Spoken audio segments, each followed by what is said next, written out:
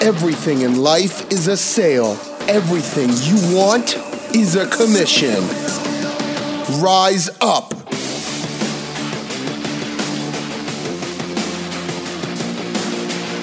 All right, I am with the one and only Tyler Hall. He is a self-proclaimed serial opportunist. Tyler, let's get right into it, man. I know my audience is excited to hear from you. Why don't you tell me a little bit about you, a little about your story, and all the shit you got going on right now here in Westbrook?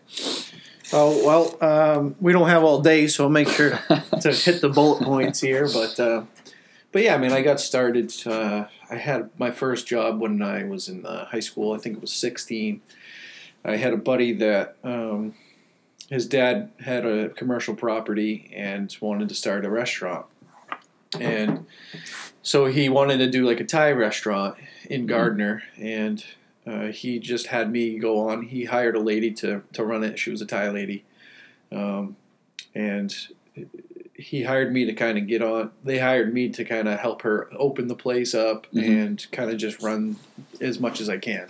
Nice. So I was on there, and that was my first job. I was doing everything. I was like the waiter. I was the fucking dishwasher. How old were you? I was 16. 16. So I was like the dishwasher. I was the cook. I was everything. Typically, what you make a 16-year-old kid do when working at a restaurant. Right. And I remember she started me off at $7.50 an hour, and I thought that was good because it was 25 cents above minimum wage. Hell yeah.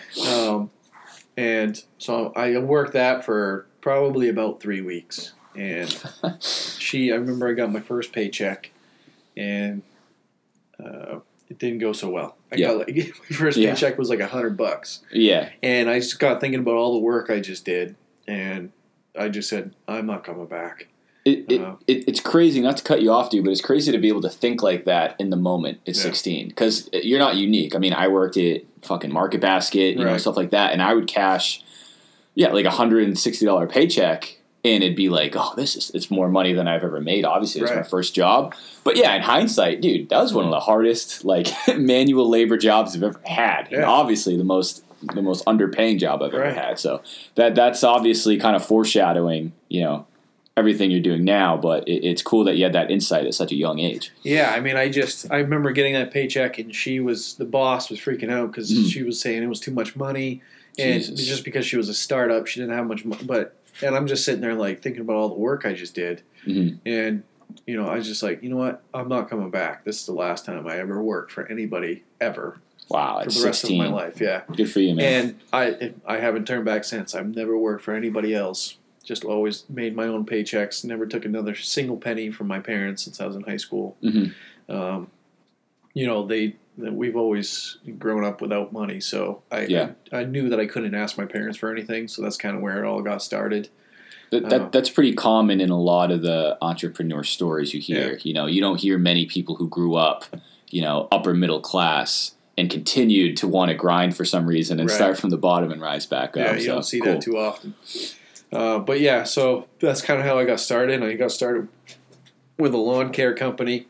Okay. And, I grew that pretty significantly for being 16 years old. I had 15 clients at one point. Wow. So I was making some good money, but I was just using regular, push mower when I got started. And I was doing the best work I could, and people just kept adding on. So I got that pretty big, and then, after there was this one time, I was also doing odd jobs at the same time. I was doing pretty much anything people could ask me for money. So were you in school? Yeah, I was still in school. In high school? Yeah, I was still in high school, Gardner. And so I was pretty much just doing that, and I was doing the odd jobs things, and people would ask me to do roofing and gutters and all kinds of shit I didn't know how to do. But I would just I was so money hungry that I was just yep, I can do it. Figure it out later. Yeah, and I was always give them a price. They'd say yes, and I'd have to do it, and I'd have to figure out how to do it. But that was what I was doing back then. I was just throwing myself in positions I knew nothing about, and I would just find my way out of it and make it work. So that's kind of how I got started. And I mean, did it always go that way, or did you truly get yourself into anything and I really don't know how to do this. Right. There was one time that I got myself in a serious fucking pickle. Okay. Like this, I didn't know. I was so nervous about this, but it was the most money I've ever made in my entire, like, up until that point. Mm-hmm. So I was, I think I was like 17 or 18 at this point. Mm-hmm. And I got this client that lived on a lake. Okay. And they had never raked any of their leaves in their, like, the whole history of the property. So they wanted every single leaf on the property to be taken off. Mm-hmm. They didn't want it just brushed up and put into the woods because they lived on a lake. So we had to literally haul all these leaves off after we raked them. So kind of funny, but I had an Isuzu Hombre at the time. I don't know if you know what that is, but it's like sounds like a car that's not around anymore. Mexican S10, basically, is what it is. Yeah. So, I had that, and so me being me, I was like, oh yeah, I'll just go ahead and throw all these leaves in there, and I'll just take it to the transfer station. Yeah. And it took me about, I think it was like 2 weeks to go ahead and rake up all the leaves. Mm-hmm. And I was hiring my friends for $10 an hour, which is more than minimum wage, so I was pumped about that. Yep. But yeah, so I started, hiring all my friends to help me out, and we got all the leaves raked up, and then it came down to like, oh shit. Now what? How the hell am I going to get all these leaves off this property? Yeah. And I couldn't figure out for the life of me. The whole time I was raking, I was trying to figure it out, and that was like 2 weeks. I couldn't figure anything out. I was like, mm-hmm. I can bag them. Oh, I can take them in my truck. But I took one load in my truck. Yeah. And it was half of a pile of leaves. Uh-huh. So crazy. I was just like, I can't do that. Yeah, that's going to take 3 years to do this. So I remember I went home that night just brainstorming. I tried the whole bagged leaf thing. Yeah. I tried to bag them. Yeah. That was just absurd. Yeah. Yeah. Like one pile turned into like, as soon as I filled one bag, I said, no, I can't do that So either. What is the customer thinking at this time? Or what is like the expectations they just on loved it because they were getting it cheap as hell. True. Right? If they had hired a professional to do this, they'd be paying out their ass. Good point. But they're paying me, I think I quoted them at like $45 an hour, which was huge for me. Right. I remember I sat there with them and they were like, okay, well, how much are you charging us? And I had like $20 in my mind. I'm like $20 an hour. Yeah. For two guys, $10 an hour. That's better than minimum wage. That's great.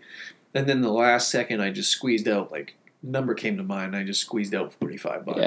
You start high, work low. $45 an hour, I said. Why not? And shoot your shot. Yeah, and that's what I did, and they were thrilled. They're like, absolutely, go ahead. Cool. So they were really great. They knew we weren't qualified for the job, but they just stuck with us. They would like make us lunch and stuff. So they were really good customers, but.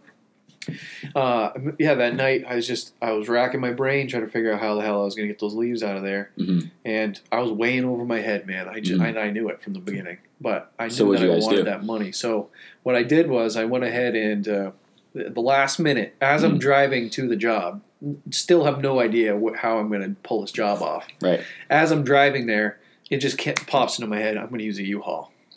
Good call. I'm like, I'm going to use a U-Haul. I'm going to fill the U-Haul with leaves instead of furniture. Yep. And I'm going to haul them away to the dump. So that's what I did. On the way there was like a U-Haul shop, and I pulled in, grabbed the 17-foot truck, went over to the job, and grabbed the big tarp. Yep. So we didn't have to just like do little trips. So we grabbed a big tarp, and we'd throw leaves on the tarp, and then hand carry them out, over our shoulders, just hand. We filled that entire 17-foot truck, top to bottom. Critical thinking and problem solving. Yeah, so that was like the one job where I was just like, I am fucking over my head. Yeah. Back when I was that young. Well, I was gonna say, man, that's the thing. It's like you're telling these stories and these experiences, and I'm picturing like this 45-year-old guy with his crew who's been doing this for years. Yeah, dude, you're a fucking kid. Yeah. You know what I mean? You're no different than. Obviously, you're different, but it's really no different theoretically than some kid they found on the street. Yeah. Hey, kid, you want to make a quick buck? Come get these leaves. But you approached it somewhat organized, I guess. You're able to get a deal out of it. It worked out in the end. Totally. I don't know how the customer perceived it all, Dude, that's how most. But I tried to keep it professional. Exactly. I tried to act like I knew what I was doing because, that's just the biggest thing in business anyway. Totally. Yep. You even if you don't have a fucking clue what's going on, if you portray the fact that you do, people are going to trust you a little more. And 100%. It's not to say that you can't go out and learn what you need to learn on your own time, because you definitely can. So what were you do? How were you? You said you built that landscaping business up pretty large at such a young age. What were you doing for like lead generation, and how are you finding these people? So and more importantly, retaining these people. Yeah, I mean, I was into a bunch of different weird little things back then. Like I remember I put a little website. The internet was weird back then. Now so you're 26 now, right? Yeah. So when was this? Like early 2000s? 10 years ago. Oh yeah, duh. Okay. So yeah, mid to late 2000s. Yeah. Wow. So the internet was a little different back then. Yeah. So it was like I was putting things on. Craigslist was still around back then, so I was definitely doing Craigslist.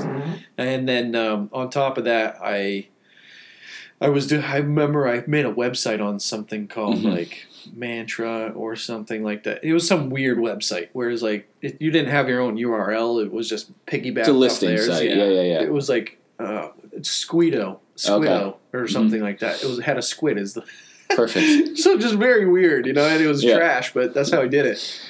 But the funny thing is that back then, Google Ads was coming out. Yeah. It was like Google was pushing some of the advertisement stuff. And one time they sent me this $100 credit to do some ads. And I remember I made this whole portfolio on Google for my Precision Whacking website. That was the name of my company, Precision Whacking. Love it. Yeah.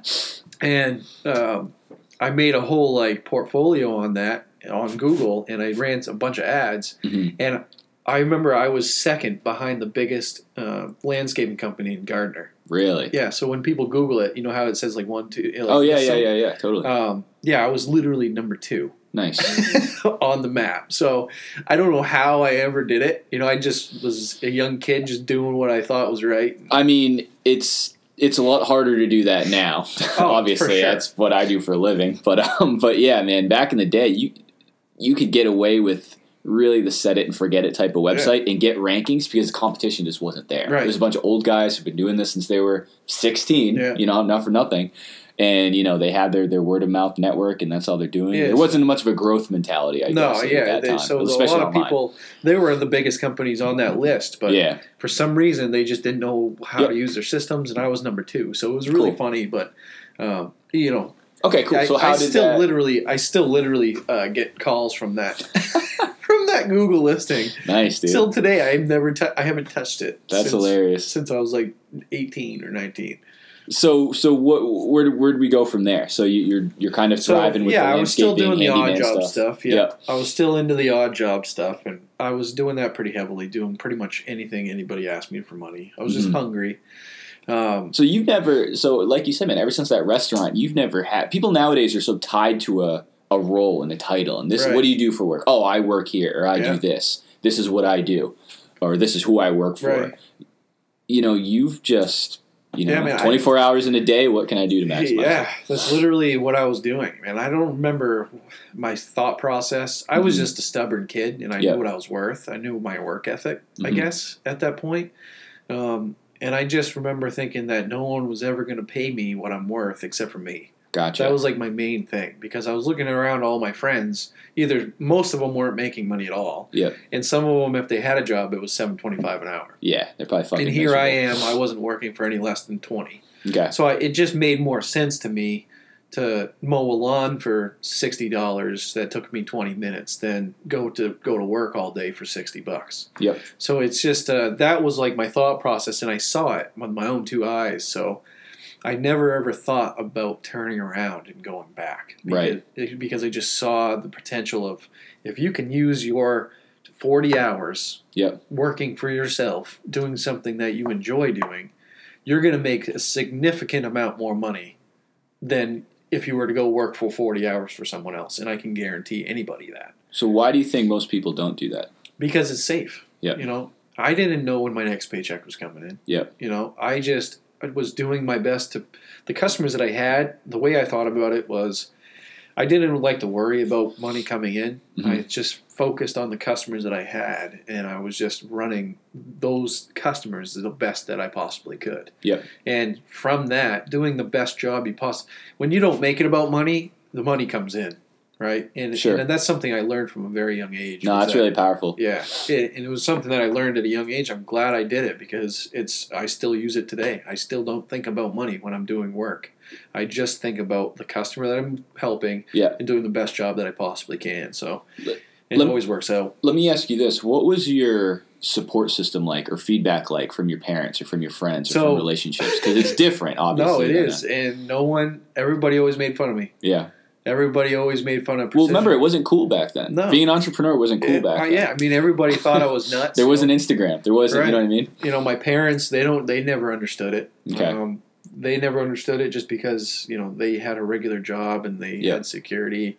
But even their jobs didn't create that much security. So, you know, I didn't want to live that life, you know, right from the get-go. So and then on top of that, my friends, they would always make fun of me, you know, precision whacking, make jokes about me, you know, like, oh, cool. And then, I mean, you did kind of walk right into that one. It was really funny, but it was like, but the lifestyle in general. The lifestyle in general, but it was kind of funny because they'd all make fun of me, but the ones that made fun of me started working for me over time. No shit. And I started employing them for more than their jobs were making them.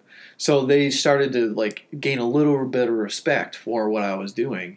But yeah, I got a lot of slack from a lot of people. Even my girlfriend in high school told me I was the biggest loser. I didn't have a job. I didn't have a real job. Right. That's the key right there, a real job. Yeah. And nowadays that line's getting a lot more blurred now. I think going back to what I said earlier, I think it's because back when you were doing this stuff, whatever it is, 10 years ago, it's not public. You know, there's people who make livings now. You know, guys like, granted, it's not like these guys are not working hard, but guys like Grant Cardone and like sales trainers and entrepreneurs, Gary Vee, whatever it may be, Ty Lopez, which I know we can talk about later. Yeah. They're building a following, and now it's the cool thing to do, but it's certainly not easier to do nowadays, and that's where I think a lot of people are falling into that trap. Let me ask you this: do you think the turning point was the restaurant? That first paycheck? Yeah, that just like I already knew that I wanted to be an entrepreneur. Yeah, that's I kind was of trying to it. like convince myself while I was there that I was like running it. Yeah, because I was doing a lot of the running stuff. Yeah, but at the end of the day, I didn't control my paycheck. Sure. You know, and that's what burned my ass at the end of it. Like at the end of 3 weeks. I thought I thought of myself as being like the guy that was running stuff and creating this company and creating this restaurant and helping it open up. Mm-hmm. But at the end of the day, the lady on the other side of the desk was passing me my paycheck, and it was not what I aligned with myself. It wasn't what I thought I was going to get. Gotcha. What I thought I was worth. So that was like the last straw for me. I was just, nope, I'm done. Cool. Yeah. Cool, man. So, I mean, obviously that was whatever. You're in your early 20s, it sounds like. I know now. Yeah, that was actually when I was in high school. Okay.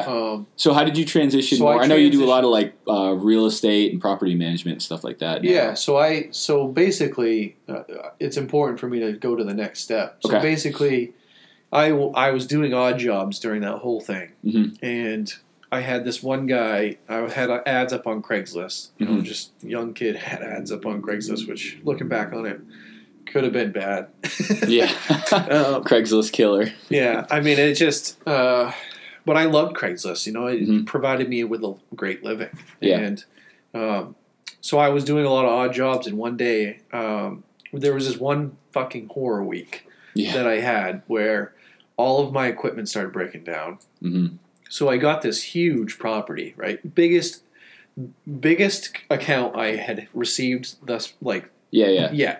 And I was getting paid over $1,000 per mow because it was a 20-acre lot in Augusta, right behind the Amhi, which I don't know if you know what that is, but it was an Arsenal building, and there was a company that owned it, and they hired me. The grass was literally like 3-4 feet tall. Mm-hmm. They hadn't mowed it in forever, and they called me, and I'm money hungry. I said, "Yeah, I'll do it." Did they call you from the Craigslist ad? Yeah, that's fucking crazy. Yeah, they called me from I remember the day I got it, and I was freaking out because the guy said yes, and one of my best friends was there, and he was like, dude, that's crazy. And I pulled up the map and I'm looking at the property and, on Google Maps. So before that, what did he say yes to? Did he call for it? Did you basically have to pitch him and sell him on? No, he literally said, hey, can you do this? Yeah, okay. And cool. I'm like, yeah, absolutely. Right. And here I am with just a regular Craftsman lawnmower that it was literally just a house mower. It wasn't a commercial mower.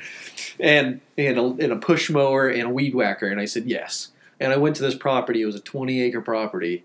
And I was just like, that was another one where I was just overwhelmed. Yeah. Because it was that's a lot of mowing, especially because it was 4 feet tall. So you had to go over it once, go over it twice, go over it 3 times before it's even knocked down to us.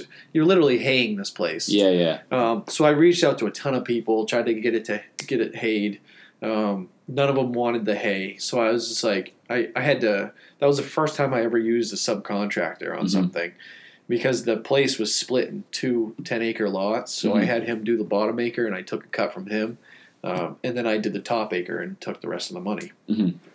So, but at that point, I paid him $1,000. And I paid myself $1,000 because I called the guy back.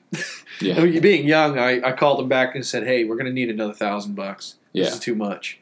And he goes, "Okay." Yeah. So I hung up the phone. Should ask for $5,000. Yeah, you probably could have. Honestly, it was a lot of work. Right. So basically, I went through that process. Right. The guy comes over, gives me a paycheck, pays me for the first mow, and then he started saying, "Yeah, go ahead and keep mowing it." So I kept mowing it, and there was 1 week where all my equipment just started breaking down because of that job, because it was just so taxing on the equipment. Sure. Everything broke down. And I'm sitting there, I have this money, I have the money to fix it, but and then I go to this one job. This guy calls me from out of state. He's a mover, had a big moving truck, and just needed some help loading some items. And he's like, "I just need your labor." I said, "All right, I've never done this work before." And he goes, "No problem. I can show you how to do it. It's real easy." So I said, "Okay, sounds good." So this is like during the week that everything broke down. Yeah. So I go there, and I show up to this truck stop, and I see this black. He's like, "Yeah, I'll be in a black box truck." I said, "All right, great." So here I am. I think I was 18 at the time. Walked up. See this black box truck roll in. Literally the sketchiest fucking box truck I've ever seen. Like, I remember walking to this box truck like, this is a little sketchy. This but might be it. Whatever. Yeah. Whatever. And guy was really nice. I jumped in. He took me to this place. We did the job. Took us an hour. He paid me. What was the work? It was just we were just loading. It was like moving work. He was a mover.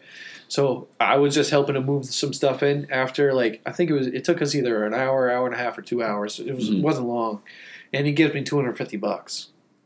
And I'm just staring at this $250, and I'm doing the math in my head. I'm like, what the hell? And he's like, "Yeah, man, I make really good money doing this."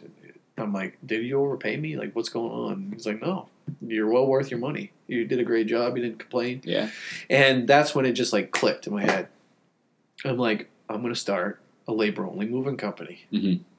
All I have to do is bring myself and my laborers to the job, and we can get it done. I don't have to bring my equipment. We don't need anything but a fuel-efficient car to go over there and make money, good money. So instantly, I started Precision Packing, and it was I branded it as College Movers. So we were I was only hiring college students. Yeah. Yeah. So it was Precision Packing College Movers was the full name. Right. And I had started that, and I ran it all the way through college. I did jobs all the way through college. Where'd you go to school? St. Joe's. And never really took it that serious. So what was the market like for that? Were you guys pretty busy? Yeah. Really? The thing that I found over time was that people thought of hiring a mover as being this huge, expensive thing. And, I kind of got those people that are willing to pay for that are great. But my company kind of captured those people that didn't want to hire the big guys but still needed help. Well, I was going to say, did you find it consistent with that $200 an hour that you got with the other guy? So not at the beginning. Yeah. Not at the beginning. So at the beginning, I was So that is pretty expensive. Yeah. I mean, that is pretty significant. But that guy, I mean, he was a long distance mover, so he was getting a lump sum for the move. Sure. So he could pay whatever he wanted at that point. That's true. You know, it's whatever it was worth it to him. But yeah, I mean, at the beginning, I just wanted to make it cheap, very cheap for people. Yeah. And I started to learn that it was too cheap. So what were you guys doing for marketing to find clients? So I literally at the beginning it was 100% Craigslist. Really? Yeah, wow. It was 100% Craigslist. And that's all inbound. I mean, that's people going to find you. Those people are calling me, you know, and I was the guy, I was on, you know, 95% of the jobs, doing them all myself. Yeah. Because, you know, there's a lot of liability in it. So I was always doing it myself and answering the phone call while we're on the next job or while we're on the job. You know, I'd stay in the truck and answer a phone call for a customer. So we really started to do that, but I never really took it through college, but it paid for my college expenses. Wow. So when I graduated from college, I was sitting on a 3.9 GPA, and I applied to over 100 jobs and got one job offer with Liberty Mutual for $60,000 a year. Full benefits, you know, company car, 401k, pension plan. They even have a pension plan there still. And so it was like a great deal, right? I just got out of college. So what made you go back to looking at something like that? So I went to college, right? And that's something I never thought I wanted to do, but I went to college. There was many reasons why I went. I really didn't want to go. I didn't think it was a place for me. I meant going back to a more traditional job as opposed to you said you applied to 100 jobs. Yeah, so I went to college and I went through that whole process. And you know, when I was in high school, I said I'm not going to college. Yeah. And then the second everybody started asking me where I was going to college, I was like, all right, well, and I'm looking at my little brother. My little brother is essentially why I went. Okay, cool. So that's essentially why I went, because I knew he would follow wherever I went. Okay. And I wanted him to go to college. So that's great. That's essentially like the big push that pushed me into college. So so I get to my senior year, and I still wanted to be an entrepreneur. Mm-hmm. So I went to business school for marketing to be an entrepreneur. Cool.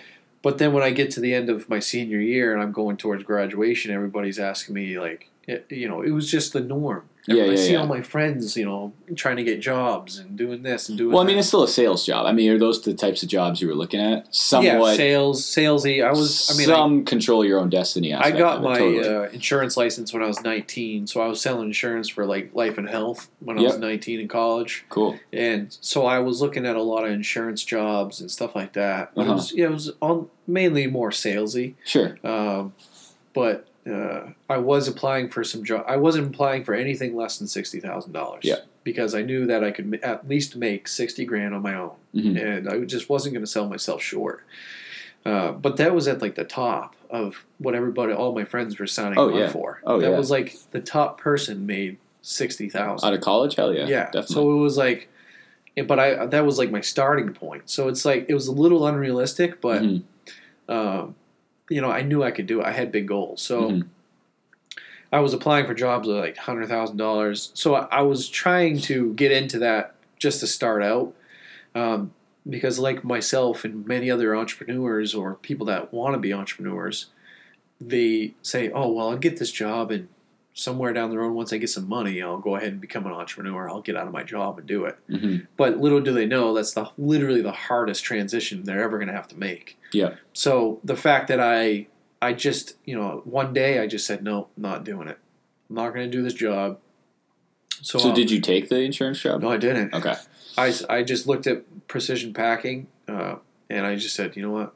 No, I'm not going to do it. And I literally looked at my brother that day, and I said, fasten your fucking seatbelt because we're taking off. How old was your brother? He same thing, I guess. He is, I think he's 2 years behind me. Okay, cool.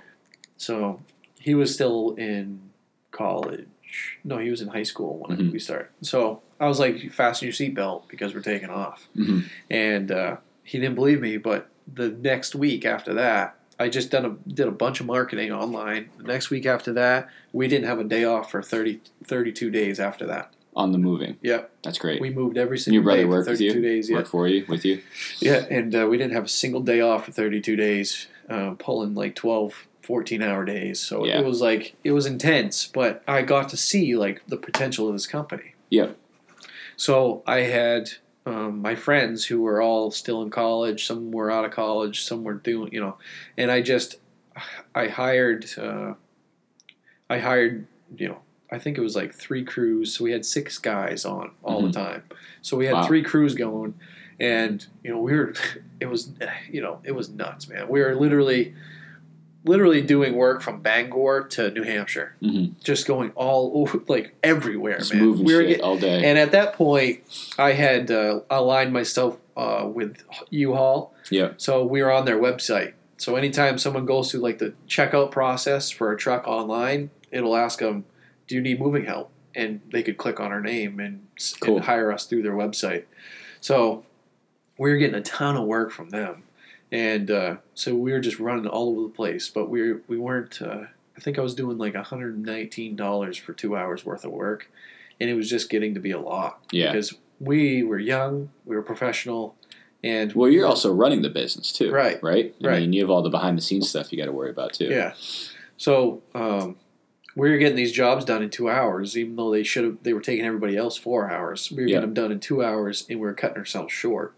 Because we just move faster. We're all college athletes, So it's like we just busted stuff out, and it was hurting our paychecks at the end of the day. It was the expenses were high, so I had to figure something out to do with that.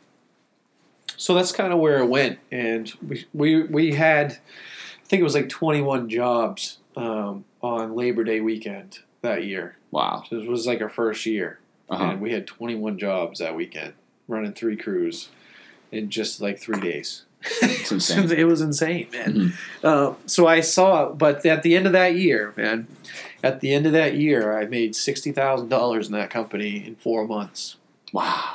Yeah. That's crazy. And that's what I signed on. That's what I would have been signing on for a whole year. Yeah. With Liberty Mutual. Yeah. So that literally had just opened my eyes up a whole hell of a lot, and just realized like what I could do with this company. And, that's basically where I went from there. I just grew the company, grew it from there, and made a bunch of money through that.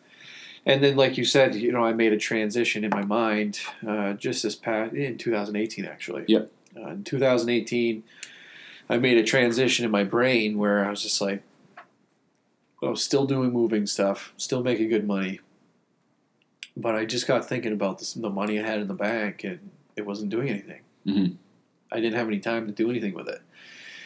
So I took a second and thought about it, and I started doing a lot of research on like where the richest people in the world put their money. Because everybody in society today, they says, "Oh, put it in an IRA, put it in the stock market, put it here, put it there, put it in a CD, or put it in a checking account or savings account." All of these things don't make you rich. Right. And going back to what you said earlier, those are all just safe options. Yes, they're safe. But that's where I'm not going to lose money. I'm not going to make Go money. ask your parents where to put your money, where to invest your money. Yeah. Go ask them. They'll tell you the exact same 100%. Thing I just said. Yeah. Now, I asked my parents. They had no clue, so I didn't even ask them. Because they've never invested their money anywhere. Right. They've always worked for their money. That's all they've ever done. So I couldn't ask them. And, I just took it to the books, man. I just did a lot of research on like, okay, I got this capital. I can make this capital. I can 4x, 5x, 10x this capital in no time if I put it in the right places. Yep. So I started doing a lot of research on like, okay, where do the richest people in the world put their money? And every single person I did research on, it all came back to real estate. They all pour their money into real estate, and obviously do other things too. But for the majority of it, they put it into real estate. So at that point, I'm like, okay, well, I'm sold.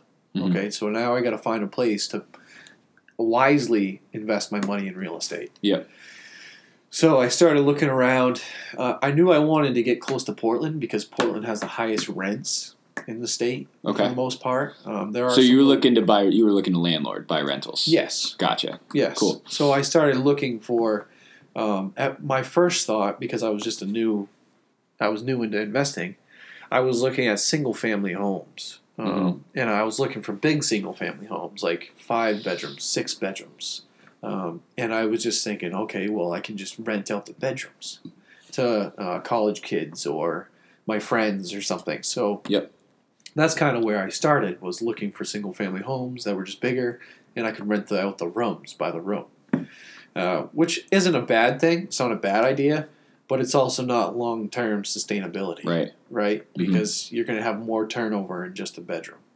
So I started, I remember I put my first offer in, and it was a single-family home with an accessory unit above a garage. It was right on Lamb Street in Westbrook, and that was the first property I ever put an offer on, and I didn't end up getting. I put a half cash offer in, and I didn't get it. Oh, damn. I did not get it. And looking back on it now, though, the best thing that ever happened to me was that they turned that offer down. At the time, I thought the world was ending. Right. Because I was still new to the whole real estate game. Like, I was still nervous about it. It was a big step for me. But I said, screw it. You know, I need to not be scared about this money. I need to put it in somewhere. Because, like, where I grew up, man, we just hoarded our money. That's what we did. That's what my family did. We hoarded our money because we didn't know how long we were going to have it. Right. So that's what I was doing at the time. But, you know, it was stupid to have that much money in the bank, you know. So, but that was the greatest thing that ever happened to me, man, was that they turned that offer down. So why do you say that? It's just because I would have put. You think it was the right place? Yeah, I mean, I would have been putting like it was over $100,000. Right. One building. Right. And it was just a house. Yeah. You know, it was a single family house. I couldn't even like really rent it out. So it would have just been a nightmare, man. I would have made it work. Like, you know, I make like shit the work. leaves. Yeah, literally, like everything I've ever done, I don't know anything about it. Like, I didn't know anything about lawn care. I didn't know anything about moving. Like, everyone's like, oh, dude, moving. How'd you get into that? I was like, I just got into it. I saw an opportunity to make money, and I made it. Yeah. So speaking of real estate, I follow, I like Ryan Serhant from $1 Million Listing New York, and he has a really good book, Sell It Like Serhant. He talks a lot about, you know, choose success first and then figure everything else out later. Right. And everyone's the flip-flop. Once I get a good job or once I get my raise, then I'll be successful. Right. You know, you're the polar opposite. And like you said, it's worked for you. I want to manage my own expectations, my own income, this, and that. He says, say yes to as many things as possible. You said yes to that crazy leaf job, no idea what the fuck you're doing, and you made it work. You said yes to not dumping, but investing my money in real estate and obviously making it work. I literally knew nothing about real estate. Right. So, like, I knew nothing, man. Okay. I was literally a mover. Yeah, true. Right? You knew houses had walls and floors and ceilings, and people lived in them. Yes. I didn't know anything about real estate. I didn't know anything about moving. But, you know, I can guarantee, like, this is one thing, is that people, they always talk about fear. Well, you know, they're scared to do something, you know, because it's outside their comfort zone. Yeah. I've been to that point where, like, I'm like, oh, man, I don't know. I don't know if I can do this. I don't know anything about, how can I be a mover? I don't know anything about moving. But I started seeing, I wanted a different life, and I saw an opportunity. So just like I saw an opportunity from graduating from that first job I had at the Thai place, to graduating to lawn care because I saw I could make more money, to graduating to being a mover because I saw I could make more money, to graduating to real estate because I saw I could make more money. It doesn't matter what you're doing because you can learn it really quickly. You can. And you just have to throw yourself into it. And that's what I did, man. I was reaching out to everybody and their mother. Okay, I reached out to some of the biggest names in Portland in terms of real estate. All of them, like maybe a few of them responded. And the ones that responded said, way too busy. I can't do that. I can't be your mentor.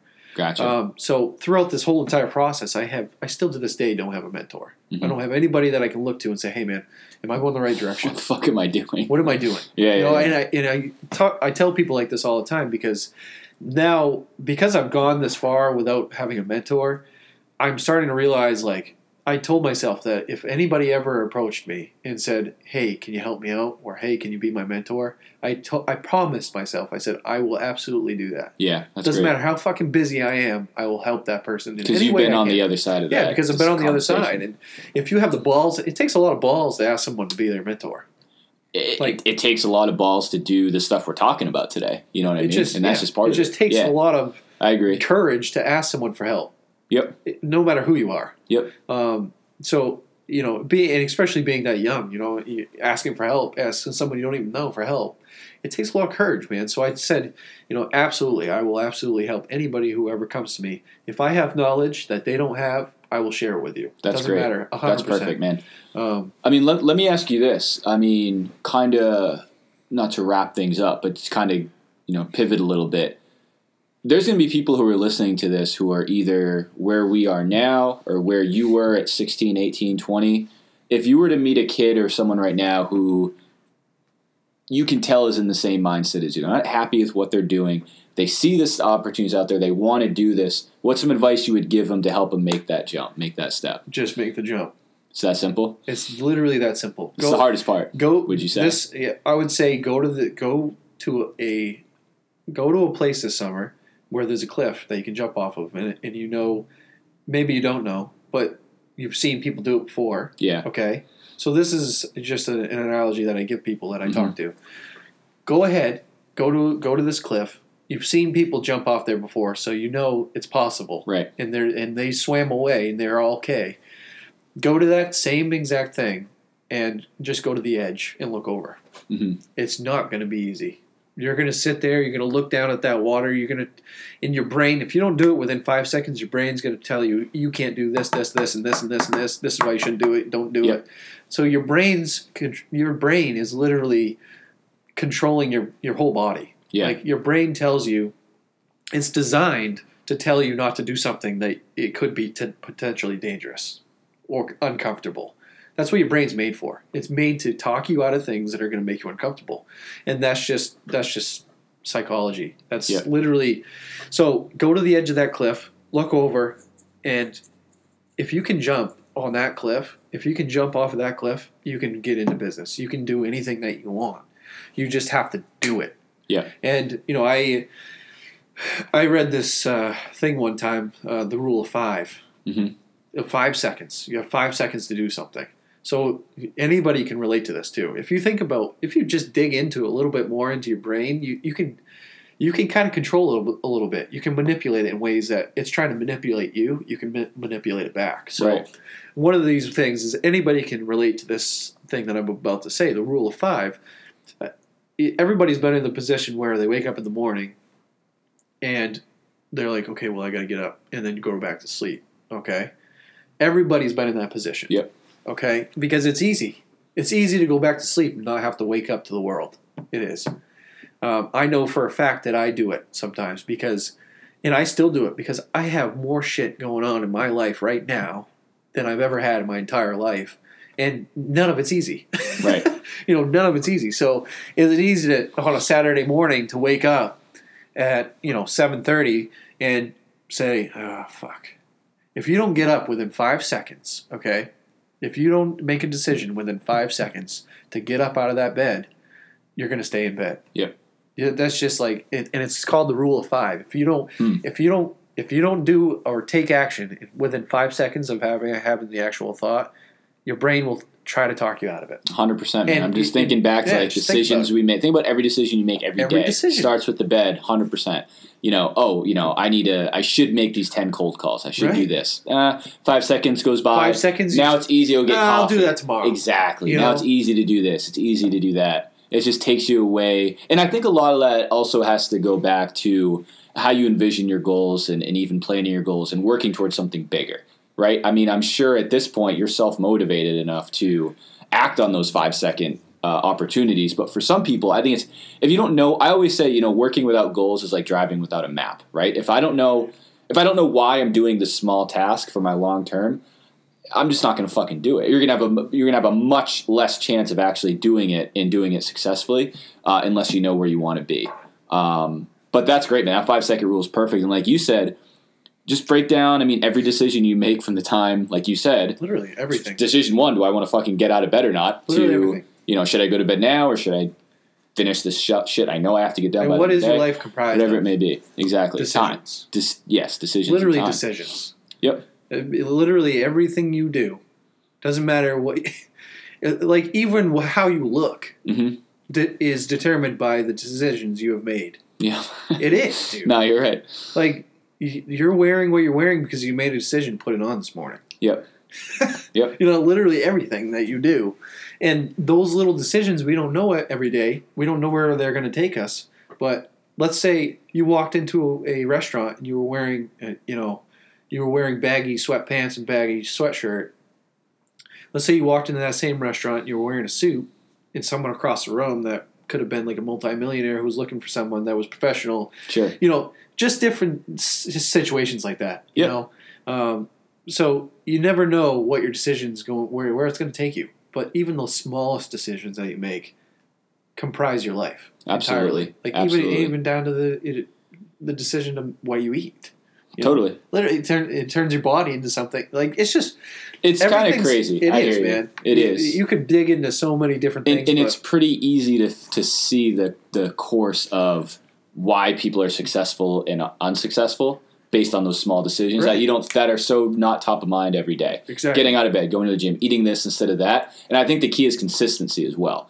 You can get up, on a Tuesday and go to the gym at 6 a.m. Maybe you do it the next day. Maybe you do it the next day. Okay, the fucking Rock does it every day. You know what I mean? And that's why he's the way he is as opposed to someone else. Same thing with a successful investor or salesperson or athlete, whatever it may be. I think from the people I talk to and research I've done, it's the consistency is the hardest part. But to your point, it all starts with those small daily decisions. Well, everybody wants to be so it just cracks me up when people say, "Oh, life isn't all about money." You're full of shit. Mm-hmm. You work 40 hours of your life every single week for money. Don't tell me it's not all about money. Right. Because if it wasn't all about money, you wouldn't work at all. You wouldn't do it. Yeah. You wouldn't work. Totally. What are you working for? You're not working for fun. Some of us do. Hell no. But some of us definitely, most of us don't. Right. So it's like, what are you working for? So that's kind of like, is it money? It is. Well, it's funny because I go back to, obviously this is a sales entrepreneurship podcast. I work in sales. And I manage a team of a lot of new people who are selling for the first time. And the feedback I'll get is, man, I'm just never going to be a natural cold caller. I can't see how some people truly enjoy doing this. Nobody fucking likes cold calling. Yeah, that's a whole different podcast. If you know what I mean? If you run into someone who says, "Oh, this is easy. I like doing this." Perfect. Ask them, on a Saturday afternoon, do you want to go play golf for a couple hours, or do you want to go sit in my bedroom and cold call business owners across the country? But you need you realize you're doing it to get to what you want to get from it, whether it be money or success or climbing a corporate ladder. It's just sometimes these small monotonous tasks aren't fun, but without a bigger picture, a bigger why.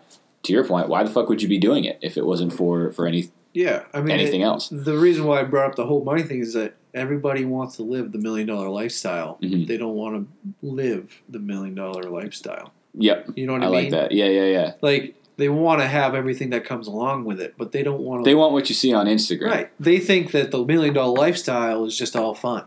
Totally. Right? You don't need to do anything. You wake up when you want. You can go... Yeah.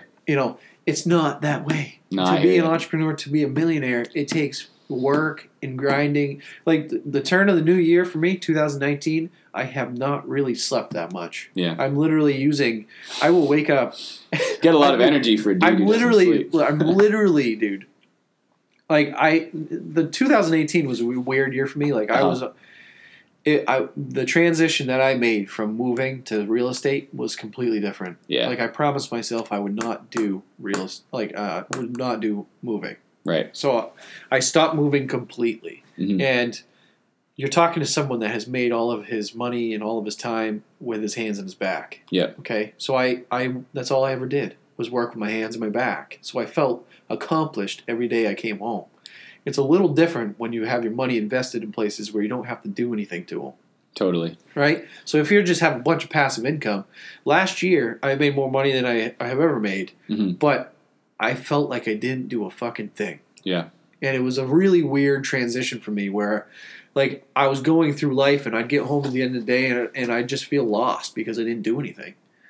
But my money was out there working for itself, and I was doing things. I was just working with my brain, not my back. Yeah. So it was a really weird year for me where I was constantly like in this state of like, I'm a lazy piece of shit, but I wasn't being lazy. You know, I was doing things with my brain. Well, it was just different. Yeah, it was just a different type of work. But it was just weird how that whole transition, it was a weird effect on me, and it took a long time to wear off. And honest to God, it still hasn't. You know, anytime I get a call from a tenant that says, "Hey, you know, something, I need this fixed," I always get excited because I actually go get something to do today.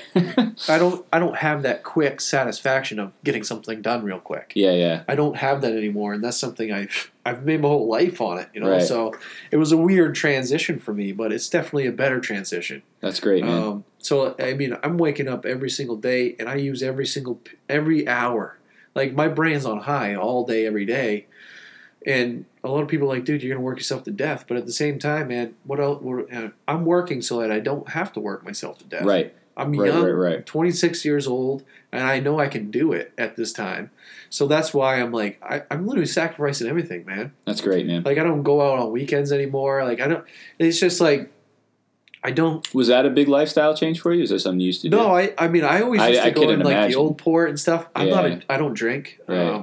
I don't drink or do any substances, but Right. But I always tell me you at least drink coffee or an energy drink. No, I don't, dude. This is all natural. All natural, dude. Holy shit, literally all I drink. I don't even drink soda, bro. Yeah.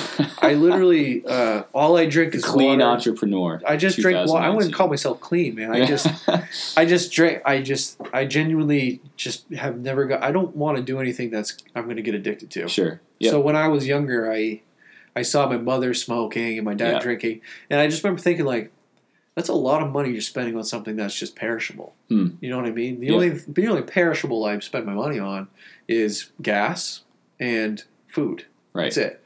I don't spend. You know, I don't pretty go into standard. I don't go into the gas station and buy cigarettes that are going to be gone in 2 days. Yeah. You know, I don't buy dip or I don't buy.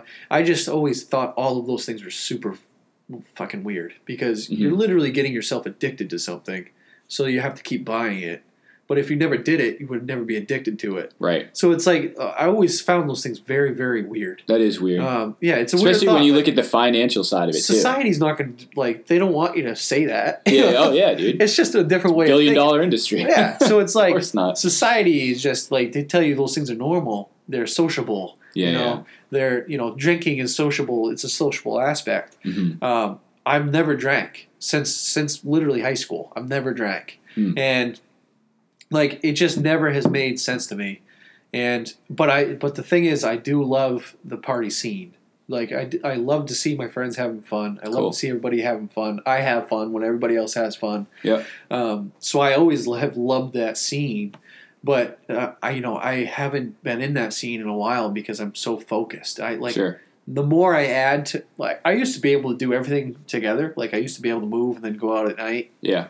Cool. That's cool. I used to, it was great. But I'd be right back up in the weekend, Saturday morning, I'd be out 7 a.m. That's the thing. I picture you as a guy who doesn't envision a Monday through Sunday calendar. I don't. Right. Like, people are like, oh, thank God it's the weekend. TGIF, it's fucking right? Saturday? Yeah.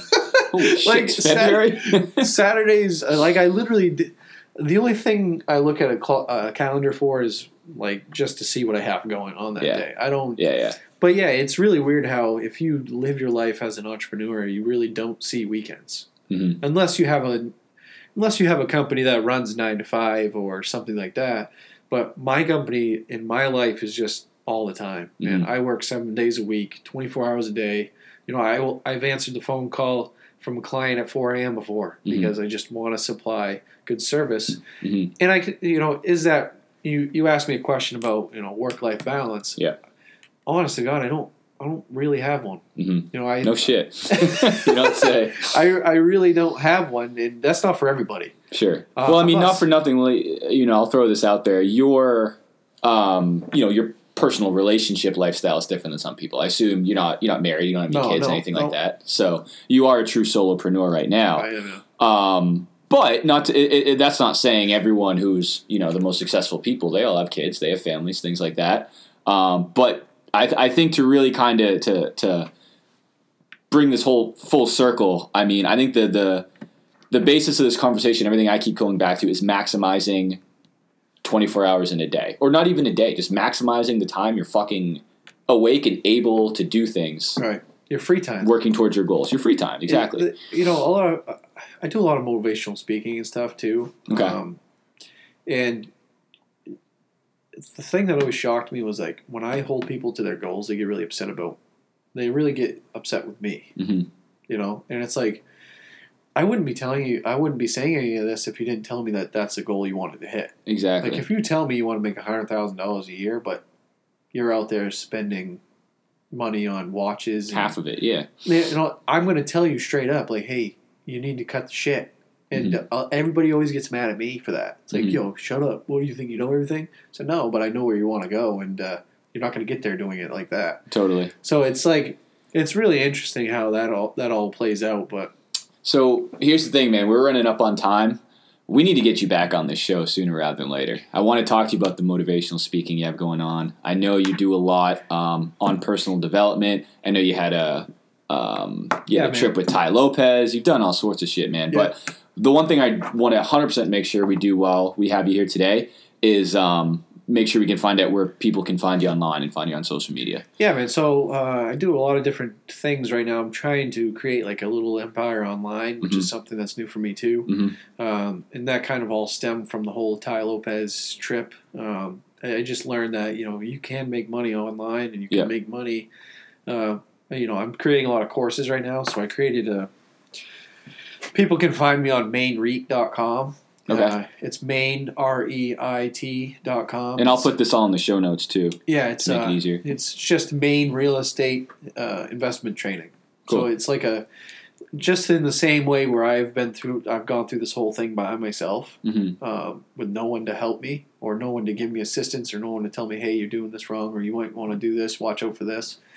I created just an investment training program that people can take on. It's a course online, or you know, I also have one-on-one, so you can call me every week or you can call me every day. It doesn't matter. Anytime you need me or anytime you need help, I'm there. So cool. I have that. People can find me on Instagram, Tyler Hall Empire, at Tyler Hall Empire. You know, I mean, even if you wanted to, you could look me up on Motivate Maine, which is my motivational speaking website. But yeah, I mean, like I said before, anybody can reach out to me at any point in the day. If they think I have information that they want to learn or knowledge that they want to know, I'm an open book, man. My life is literally it's an open book. Totally. Like I'm out there. I'm out in the public. Like you can learn just about anything about me. And that's something that was new for me too. I've received more hate than I've ever received in this year, just from like the most random people. Some of my best friends, you know, just giving me hate for some of the stuff I'm publicizing. Because I've never done that in the past. You know, I've always kept what I'm doing kind of close knit. But I realized the more I wanted to help other people. People need to know what I'm doing. Totally. They need to know what's going on my day-to-day basis, and you know the risks that I'm taking. Like this bank that we're sitting in today, I took a huge risk on this, and I just, you know, that's stuff that people need to see. You know, because you know if I'm going to be helping people in the future, they need to know where I've been, what I've done, and kind of the risks I've taken to get here. So. But yeah, so feel free. Anybody can reach out to me, and awesome. I'm happy to be here and come back again. Awesome, man. No, I mean I came to you, but I appreciate your time, man. This is some incredibly powerful stuff that you were able to share with us today. Hopefully, everyone took value of it, and we will talk to you guys soon.